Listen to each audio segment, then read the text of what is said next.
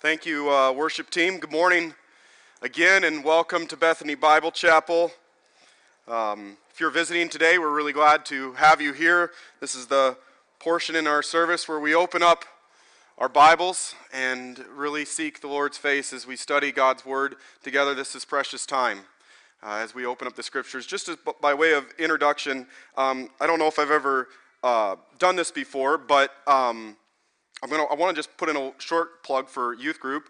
Maybe there's some of you here, or maybe you have grandkids here, or maybe you have grandkids elsewhere, or friends elsewhere that would be interested in coming to our youth group. Levi and Elizabeth and Marlis and I lead youth group here on Wednesday nights. We've got about, anywhere from 12 to 25 kids that come on a Wednesday night. We start at 7 o'clock and go till 9, and just spend time in God's Word, studying God's Word together and praying together. We started something this year that's been really fun, I think beneficial. It's probably the least favorite thing for our youth group. You can ask them later. But we force the kids to go and pray together. And we don't check up on them to make sure they're actually doing it, but we split up into groups of 2 and 3 and just spend time praying Scripture over each other. And so that's a really special time. And then we come back together and study God's Word. So just want to extend that invitation. Maybe you're visiting here or know of kids that would be interested. It's high school youth group, Wednesday nights, 7 to 9, and anybody's welcome. We had probably 40% of the kids that come don't go to church here on Sunday morning, but are there, and it's just a great time to be together. So just want to extend that invitation to you. We're continuing our series this morning through the books of Thessalonians. We're in 2 Thessalonians chapter 2, picking up halfway through the chapter, and then we'll be looking at the first part of chapter 3. So if you would open your Bibles to 2 Thessalonians chapter 2, verses 13, we'll be starting there. But before we go there, I just want to read a verse for you from the First Thessalonians chapter 2.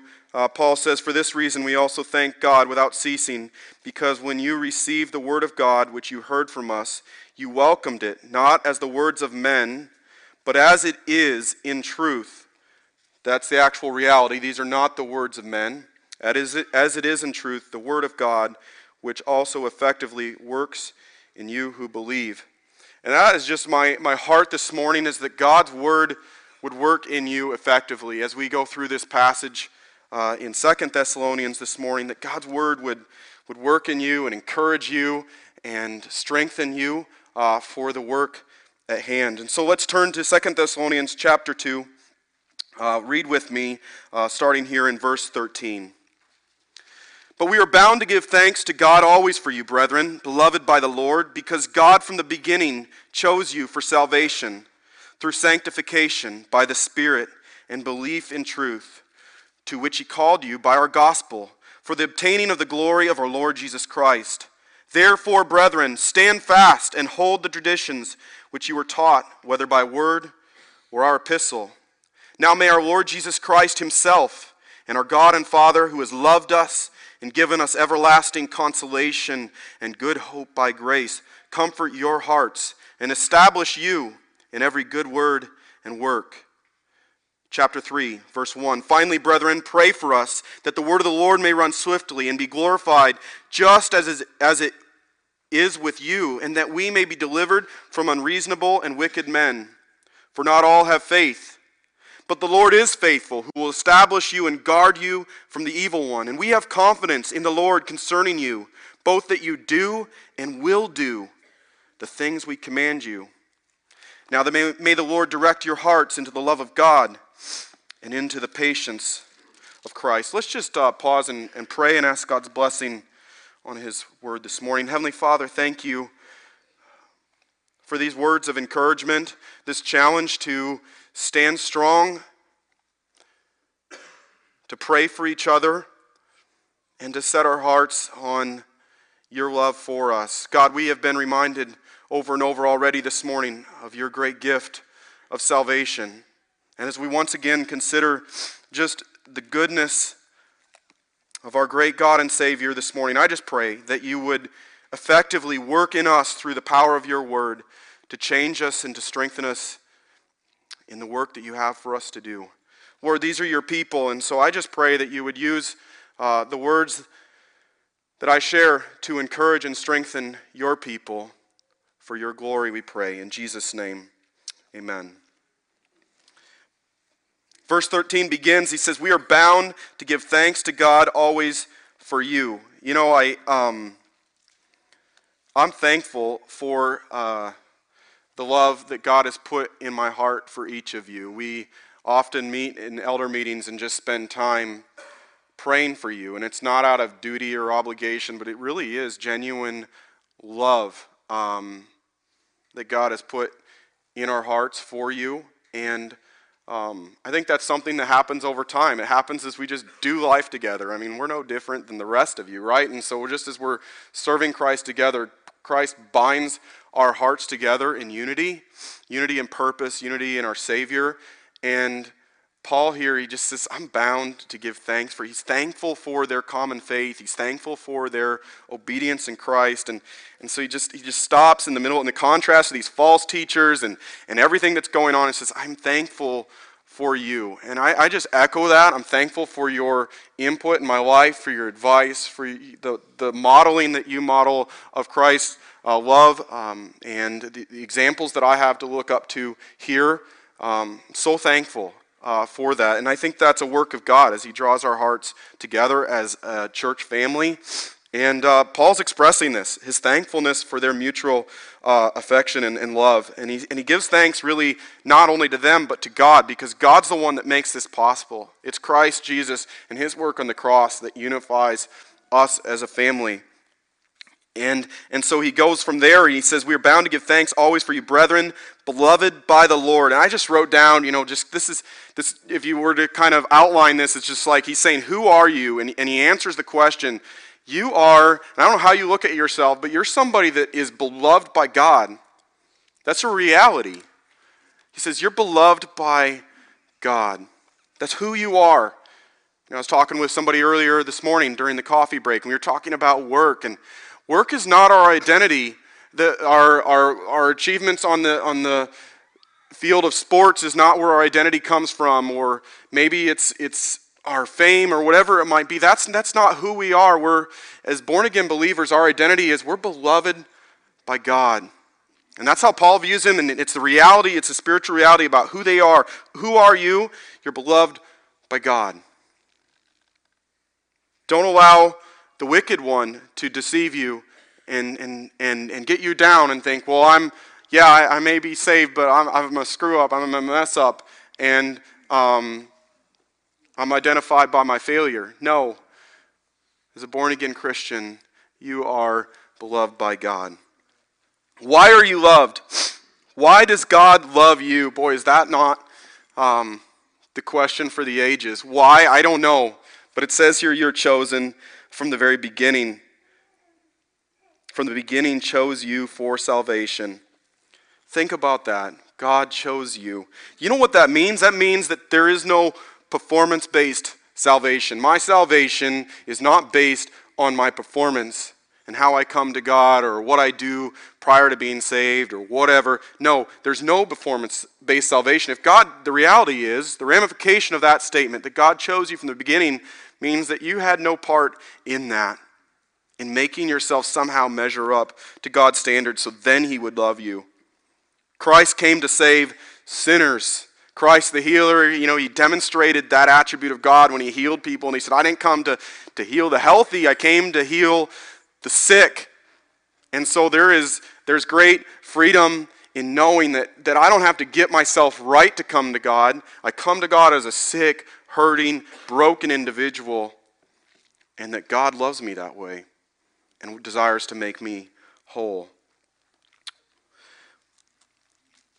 While we were still sinners, Christ died for us, Romans 5:8. Salvation, he goes on, he says, salvation through sanctification. Who are you? You're beloved by God. Why are you loved? Because God chose you for salvation through sanctification by the Spirit. Sanctification here, there are multiple meanings of sanctification in the New Testament. There's progressive sanctification where when I commit my life to Christ and I become born again and he is my Lord and Savior, there is sanctifying work that the Holy Spirit does through me, the washing of the water of the Word of God. There's challenges that God brings into my life, trials that sanctify me, and the Bible says in Philippians that he who has begun a good work in you will be faithful to complete it. That none of us here are the complete picture. Okay, none of us are. And God continues to sanctify us daily until he brings us in his time into his presence or comes back and takes us as a church home to be with him. But here also, it seems to be that Paul's talking about the sanctification that takes place upon our salvation, which is that God no longer looks at us and sees a sinner, but he looks at us and sees someone who's covered by the blood of Christ. And this process of sanctification and salvation is to be set apart. And God is drawing this person. He sets them apart from the world, and he begins to draw them to his heart through the gospel, through you as a neighbor, or maybe you as a co-worker sharing with them. And this setting apart and drawing them to himself by the Spirit and belief in the truth. Through sanctification, Paul says, by the Spirit and belief in the truth. So God's Spirit is beginning to draw this person, and also there's a belief in the truth of the Word of God. Faith comes by hearing, and hearing by the Word of God. And so as this unbeliever is being drawn to the Lord by the Spirit, God's Word begins to convict their heart. They hear God's Word, and as they believe in God's Word, that's the sanctification that takes place. This is not always a painless process. Sanctification, whether it be in salvation or progressive sanctification for us as believers, can be a very painful thing. We were working earlier this month or last month at a chemical plant, and we had to go through like this half-hour safety course to work there, and I was fairly frustrated about it because the work we were doing was so far away from the chemical plant, actually, that we didn't really need to go through this, but we did because we had to. And so we're all sitting there listening to this guy go on, and he gets to the point of his presentation. He says, now there's like approximately 52 showers, outdoor showers throughout our facility. And should you, in the rare case, come into contact with I don't know, like they manufacture some like 15 or 30 different chemicals, that some of which are extremely dangerous at this place. Should you come into contact, you need to race to one of these 50-some showers and pull the cord and have a coworker stand and count for like 15 minutes while you take this cold shower. And he said, and we'll try to get you within the next 15 minutes inside to one of our indoor showers. Now this is, again, like a couple weeks ago. I'm thinking to myself, okay, I don't know how dangerous those chemicals are, but there's no way I'm pulling the chain right now outside and standing in this cold water shower. Could they not have like required them to do like hot showers outside or something? But no, he said, it's freezing cold, but he said, just stand under it and we'll wash you off. And nobody does that unless it's a life-threatening emergency. And so the reality of the dangerous chemicals, I'm guessing if I had gotten them on myself, when you're sitting there, you're thinking, there's no way I'm doing that. But if you actually got that stuff on yourself and you realize, if I don't wash this stuff off, I'm dying. The cold shower becomes nothing. And the sanctification that God does in our lives upon salvation it's a cold shower. There is a change in direction in your life. There's a change in your friends. And it's not necessarily an attractive thing, but when you realize the consequences of if you don't allow God to cover your sins, if you don't allow him to take those away, what's at stake? You have a sin problem.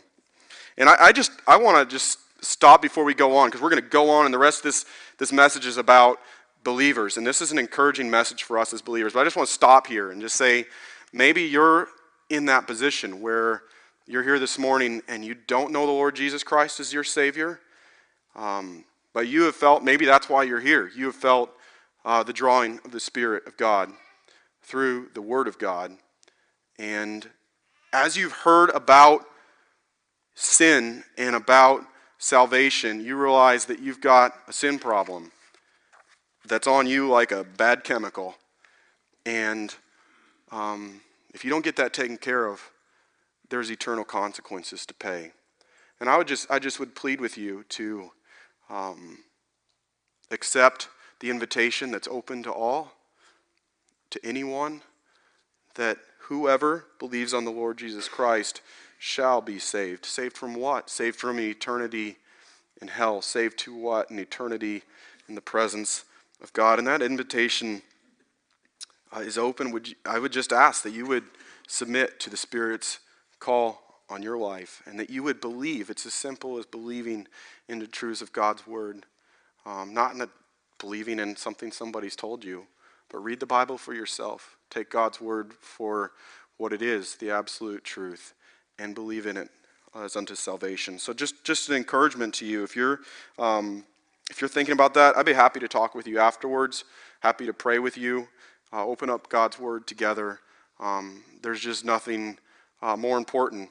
No matter how much you think is urgent, there's nothing more urgent than getting right with God. But let's continue. Look down with me at verse 14. To which he called you by our gospel for the obtaining of the glory of our Lord Jesus Christ.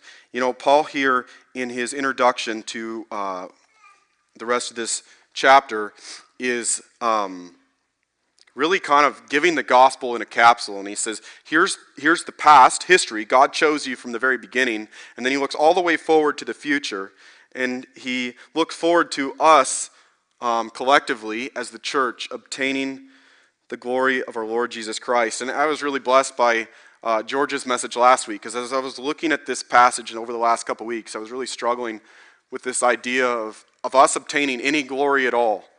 God, what glory do I deserve to have? Like, I'm a nobody. Like, Jesus Christ, may you get all the glory, and man, I get nothing. Like, that concept to me, I read it, and I'm like, Lord, why do we want to even? That doesn't even seem to be something that I should want to obtain. Is glory? I want to give God the glory. And I was just really blessed last week. For those of you who are here, hopefully you remember. If you don't, I'll just repeat it. That George is just encouraging us that because of who we are in Christ, because of our inheritance in Him, and we think of Christ's ministry, and He was not glorified. Isaiah 53 this morning, He was not a man to be esteemed. But when He comes again in His glory, the very fact that we are His sons and daughters in Christ Jesus will be a glorified thing. That will bring God glory, but it will share in that glory because of who our Father is, because of who our Heavenly Father is. And so this glory is not really in who I am, but whose I am. You know, that the whole idea of who I belong to is why I obtain any glory at all. And so this is the context in which Paul then says, therefore. And this is the context in which you and I should live our lives, and that we recognize who we are in Christ, what He has done for us, and then look forward to the future, to obtaining of this glory. And this is the context. Our testimonies, our stories of how God saved us should not be just that in the history, but it should affect every aspect of our life. And so he stops here in verse 15 and he says, therefore, brethren, and the reality of Christ's work in your life, Christian, should be a therefore, brethren. The reality of Christ as your Lord and Savior should be, therefore I do this. Therefore I do that. Therefore, because of what Christ did for me, therefore I live and breathe and play basketball and play golf and work and go to Bible study and whatever. It all runs under the context of what Christ has done for me and who I am in Christ. So verse 15, therefore, brethren, stand fast. Stand fast. One of my favorite things to do is go to the ocean.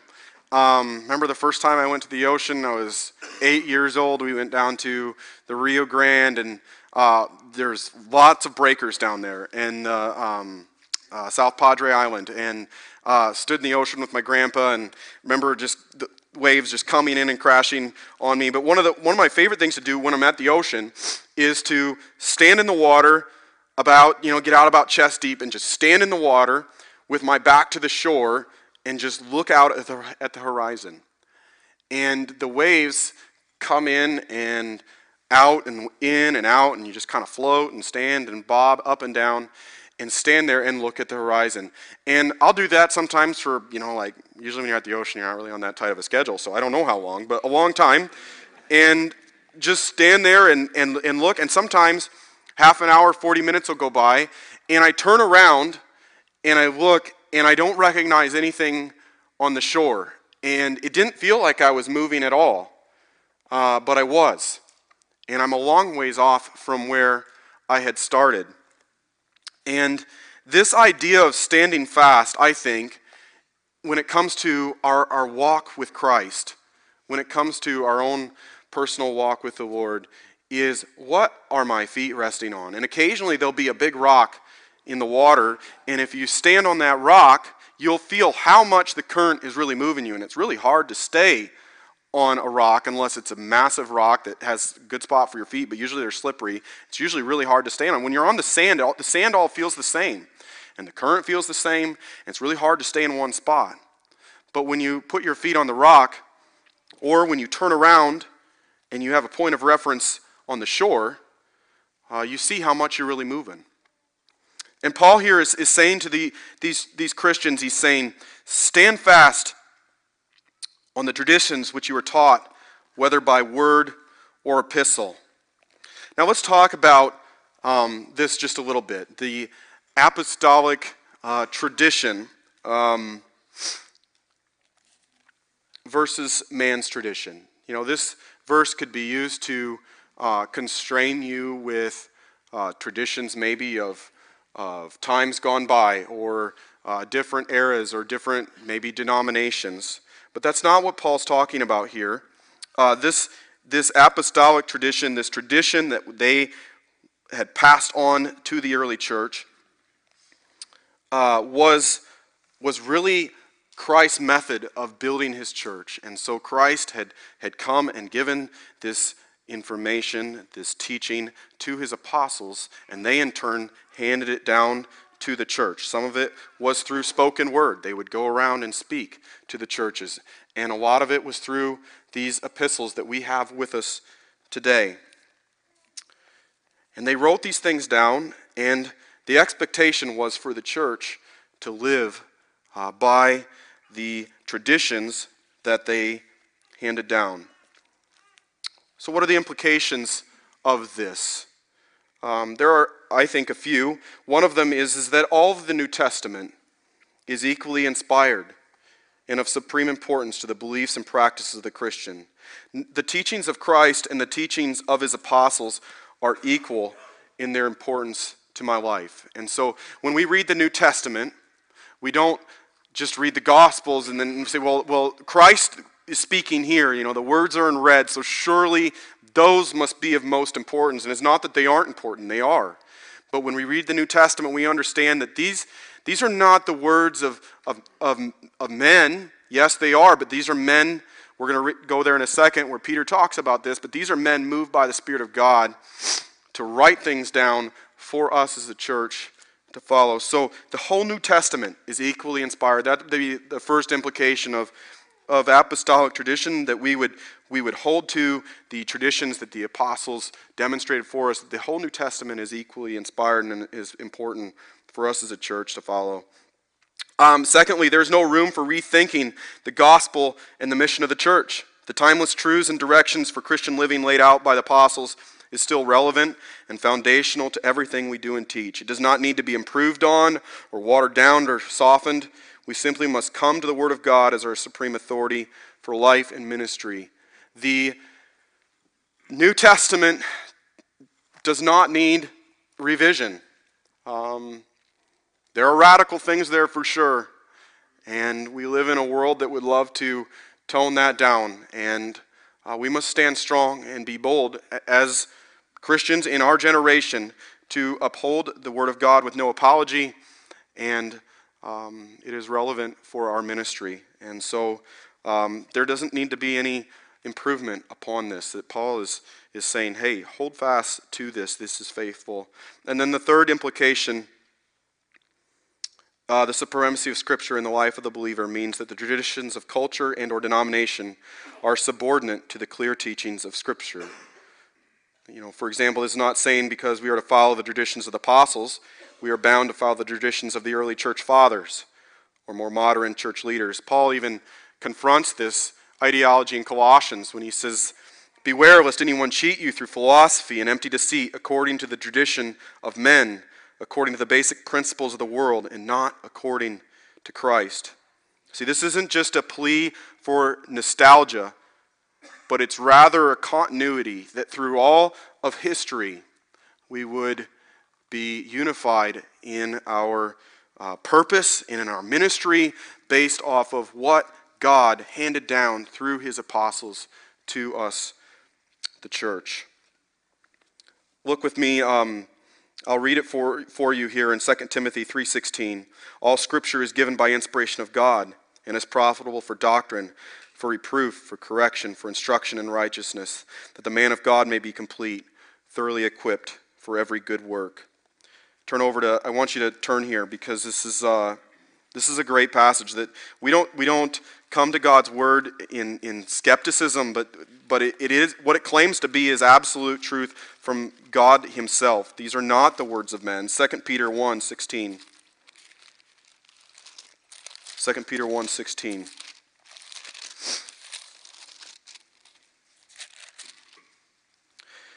Peter says, "For we did not follow cunningly designed fables when we made known to you the power and coming of our Lord Jesus Christ, but were eyewitnesses of his majesty.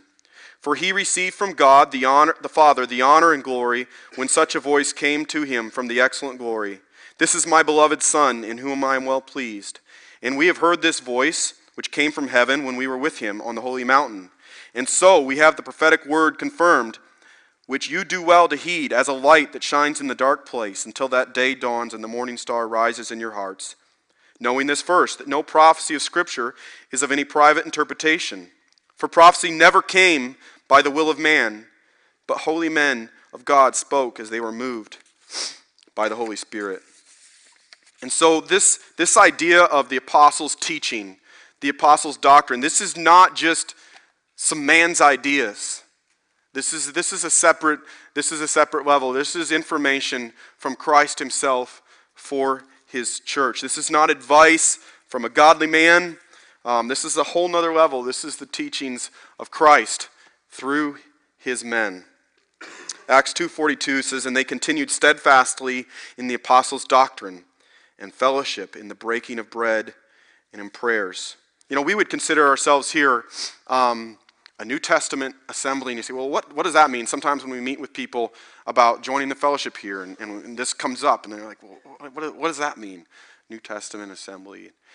And what it means is we read the New Testament, and we say, God, what happened? How did you start your church? How did you expect a church to function? What did the church do? What was the church's mission? And we read it, we see what the apostles did, we see what the early church did, and we want to model our church after that. And there's a lot of freedom there. There's a lot of liberty we have in Christ to do it a lot of different ways. It's not that there's a rigidity to it, but there is an understanding that we should read the New Testament. If we're going to be Christ's church, then shouldn't we read his word to find out how we as a church are to meet, how we as a church are to love each other, to minister to one another. And so the apostles' doctrine, the New Testament, is foundational to the life and ministry of the Christian. So Paul here is saying, stand fast, hold to the traditions which you were taught, whether by word or epistle. May the rock in the middle of that ocean that's going back and forth and the currents, may that rock be the word of God. Hold fast to that. Stand fast on it. I was at a visitation Friday night, and my great aunt had passed away, and another one of my great aunts was there, and she came up to me. My great aunt was one of 10 children, and there are now 300 family members from that family. And she said to me, you know, it's just so sad that my great-grandparents were born again, both of them rock-solid Christians. It's so sad that of that 300, there are many who don't know the Lord Jesus Christ. And one of the things that she said to me was, she said, I think that when the monarchs pass away, and my great-grandparents have been gone a long time, she said, when the monarchs pass away, the faith really struggles. And I didn't say anything to her, I just listened. But if that's the case, then the faith really wasn't the kid's own. If the faith is in what grandpa and grandma believe, then it's not your own. You're not standing fast on the truth of God. You're just associating with someone who does. And Paul here is not pleading with them to hold to some tradition just to make grandpa and grandma feel better. He's pleading with them to stand fast on your own. And I would just say to the younger generation here, to those of you in the youth group, to those of you in college, younger people, you're not here to impress those that are older or to please them or anything. Your mission is to make this faith your own and stand fast on the truth of God's word for yourself. This is life or death. And absolutely, you could be in that generation, just like in my extended family, where 300 of them, many don't even know, couldn't even share the gospel with you. Don't even know. And you say, how could that happen in such a short time? It happens because their faith wasn't their own. They didn't stand fast on the truth of God's word for their own life. They were just associating with others that did. So, watch, stand fast. And then Paul prays for them. He says, now may the Lord Jesus Christ himself and our God and Father, who has loved us and given us an everlasting consolation and good hope by grace, comfort your hearts and establish you for every good word and work. I think it's instructive that of the two things that Paul asks for God to do in these believers as they stand fast is comfort and give hope. And I think that two things that can cause us to stop standing fast are fear and discouragement. And over throughout Scripture, we just see the encouragement. Be strong, be courageous, and the tendency, the darts from the wicked one are to cause us to be discouraged and cause us to be afraid. And so Paul blesses them and prays for them, and the two things he uses to combat the temptation to give in to the influences of the world, to give in to the influences of bad teaching, destructive doctrines, is to be encouraged by God, be comforted in our hearts by the Lord. We must move on, but I can't move on without reading this passage from Acts because I think this is just exemplary in our own life. Paul here is recounting to them that he's getting ready to leave to go back to Jerusalem. This is Acts 20. He's getting ready to go back to Jerusalem, and he's talking with the Ephesian elders, and he says, every city I've gone to, the Holy Spirit tells me when I go back, I'm going to suffer great tribulation. And yet I go on. And he kind of finishes this statement, and I think he's telling them this because he wants them to have this same heart, this same resoluteness about themselves. And in Acts 20:24, he says, but none of these things move me, nor do I count my life dear to myself, so that I may finish my race with joy in the ministry which I received from the Lord Jesus Christ to testify of the gospel of the grace of God. May the things of this world not move us, or even the impending tribulation or struggles or trial that we think, yeah, but if I say yes to this, God, what could that mean? May we with Paul just say, none of these things move me. Like that's not moving me. My focus, my eyes are fixed on this reference point on the shore, or my feet are planted on this rock, that I want to finish well the race that God has set before me and testify to the gospel of the grace of God. Okay, we need to move on. Mutual prayer. Chapter 3 starts out with this encouragement for us to pray for each other. And what are we to pray about? Pray that the word of God runs swiftly and that it's glorified. We need to pray for each other.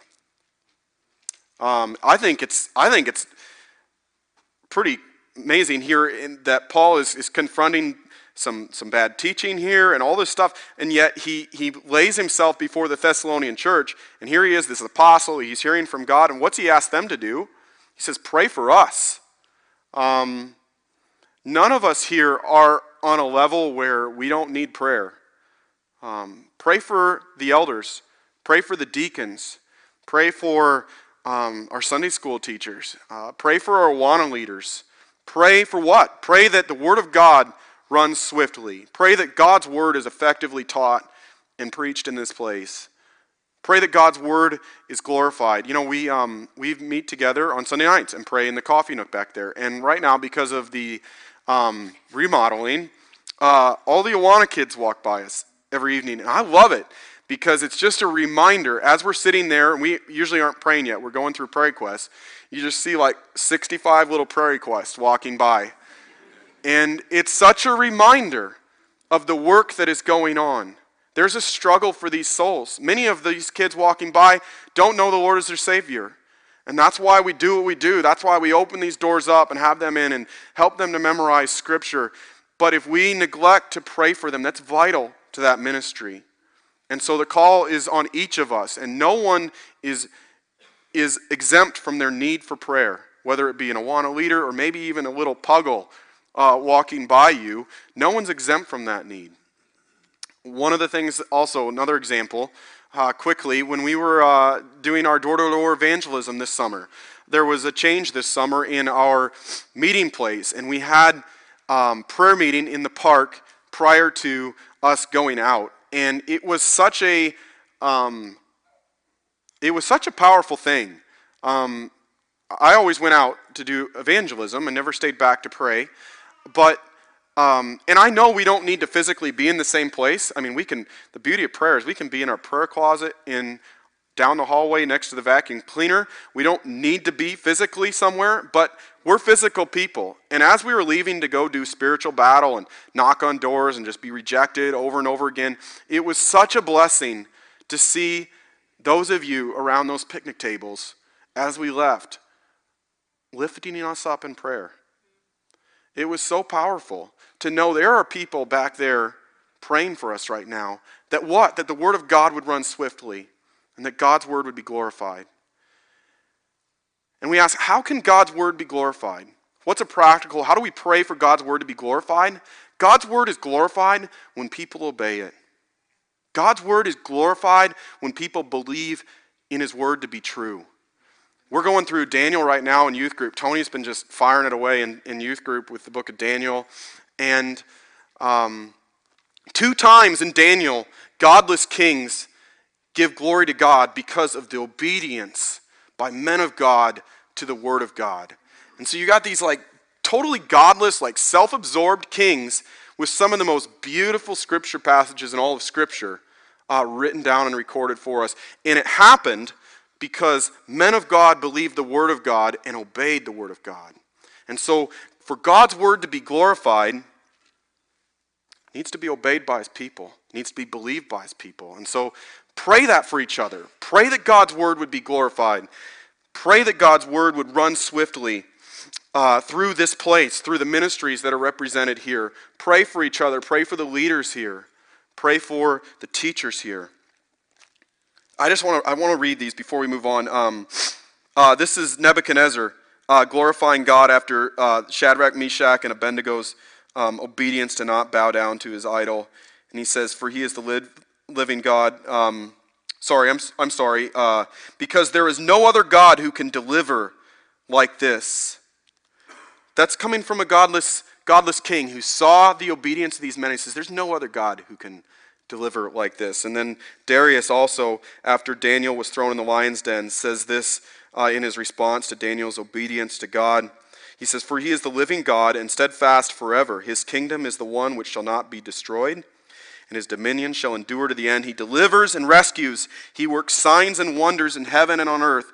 Who has delivered Daniel from the power of the lions?" Glory to God. When we see people come to know Christ as their Lord and Savior, and you see the transformation of their life, there's nothing that brings God glory like that. When you see them obey the truths of God's Word and turn around and live for Christ, praise God, that brings great glory to his name, and God is glorified through the obedience of his word. So let's pray that for each other. Finally, brethren, pray for us that the word of God may run swiftly and be glorified, just as it is with you. And there will always be opposition. He says in verse 3, in verse 2, he says, and that we may be delivered from unreasonable and wicked men, for not all have faith. We're not here to seek the approval of the world. We're not here to fight with the world either. That'll happen on its own, but we're certainly not here to seek their approval. And there are wicked, unreasonable men that will always be on the attack, always trying to twist our words and tear us down. And just pray against that. Pray that we'll be delivered from those unreasonable and wicked men. Because the reality is, not all have faith. But he contrasts that in verse 3, and he says, but the Lord is faithful. 1 Peter 4:19, therefore let those who suffer according to the will of God commit their souls to him in doing good as to a faithful Creator. God is faithful. So commit your ways to him. God's faithful to forgive us. 1 John 1:9, God's faithful in temptation. 1 Corinthians 10:13. By his very nature, Deuteronomy 7:9, he is the faithful God. And therefore know that the Lord your God, he is the God, faithful God, who keeps his covenant and mercy for 1,000 generations to those who love him and keep his commandments. Psalm 36:5, God's faithfulness reaches to the skies. Exodus 34:6, he's abounding in love and faithfulness. In contrast to the world's attack on our way of life, an attack on the truths of God's word, they say, what are you believing that book for? What are you believing that old book that has been handed down? You don't surely believe that that's the truth. There's no faith. In contrast to that, God is faithful. He's faithful to protect the gospel. He's been faithful to give us his word. And that's what we stand fast on. In closing here, he says in verse 4, and we have confidence in the Lord concerning you both, that you do and will do the things we command you. There is an expectation for obedience in the life of the Christian. Paul had an expectation that they would obey God's word. And that expectation is true for you and for me. It is not okay to live in disobedience. And I know we talk about, the doctrine of sinless perfection, and that, do we fail? Absolutely we fail. Do we sin as a Christian? Absolutely we do. And God is faithful. 1 John 1:9, God is faithful to forgive as we confess our sins. That's a reality. But there's an expectation for us that our lives would be marked by obedience and that we would be obedient. And Paul had that expectation for them. And he says, we're confident in the Lord that you will both do and continue to do, and will do the things that we've commanded you.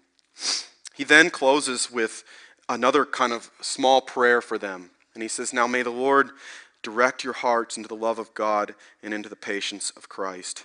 And as we look up at kind of this whole passage and we see, therefore stand. Why stand? Because you're called by God and you're sanctified by God and you have the glory of Christ to look forward to. Like, that's who you are.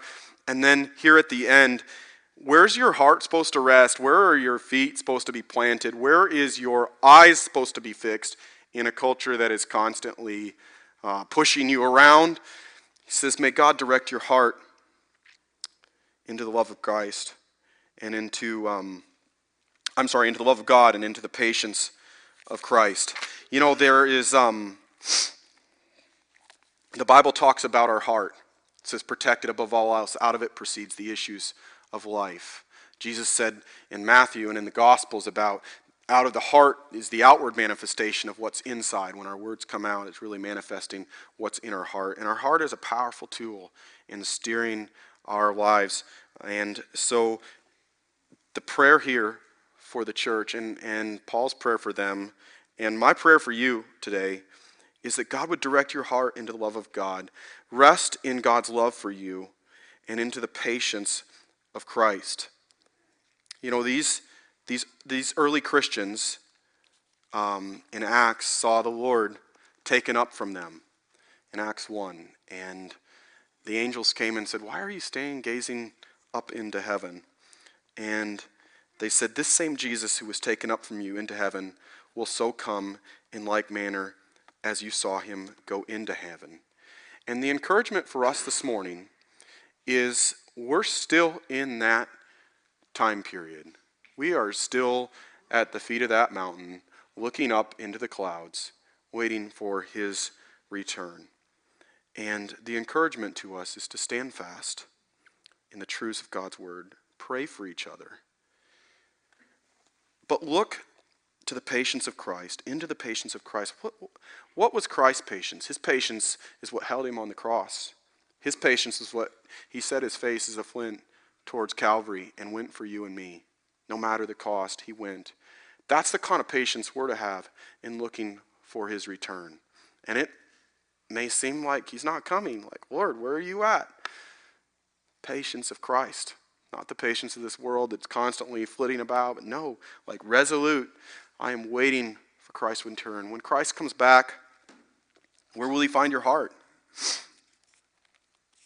Will he find it resting in his love and waiting his return patiently?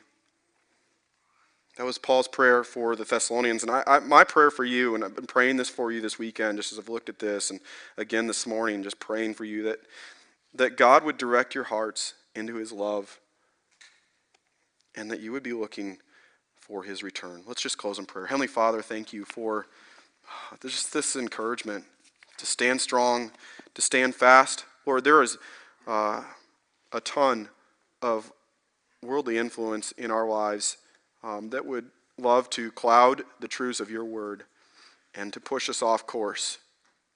Lord, thank you for the New Testament and just the direction for the church. Thank you for not only the teaching of the apostles, but just as we read through the narrative and we just see their sacrificial living and giving as they just poured themselves out for your people. And God, we see that as a model for us as a church family, just to love one another, to pray for one another. And God, I just pray that Bethany would be a family that prays for one another and holds each other up. Lord, would our hearts be resting in your love, patiently waiting for your return. Lord, if you come today, we can't wait. We would love to see you.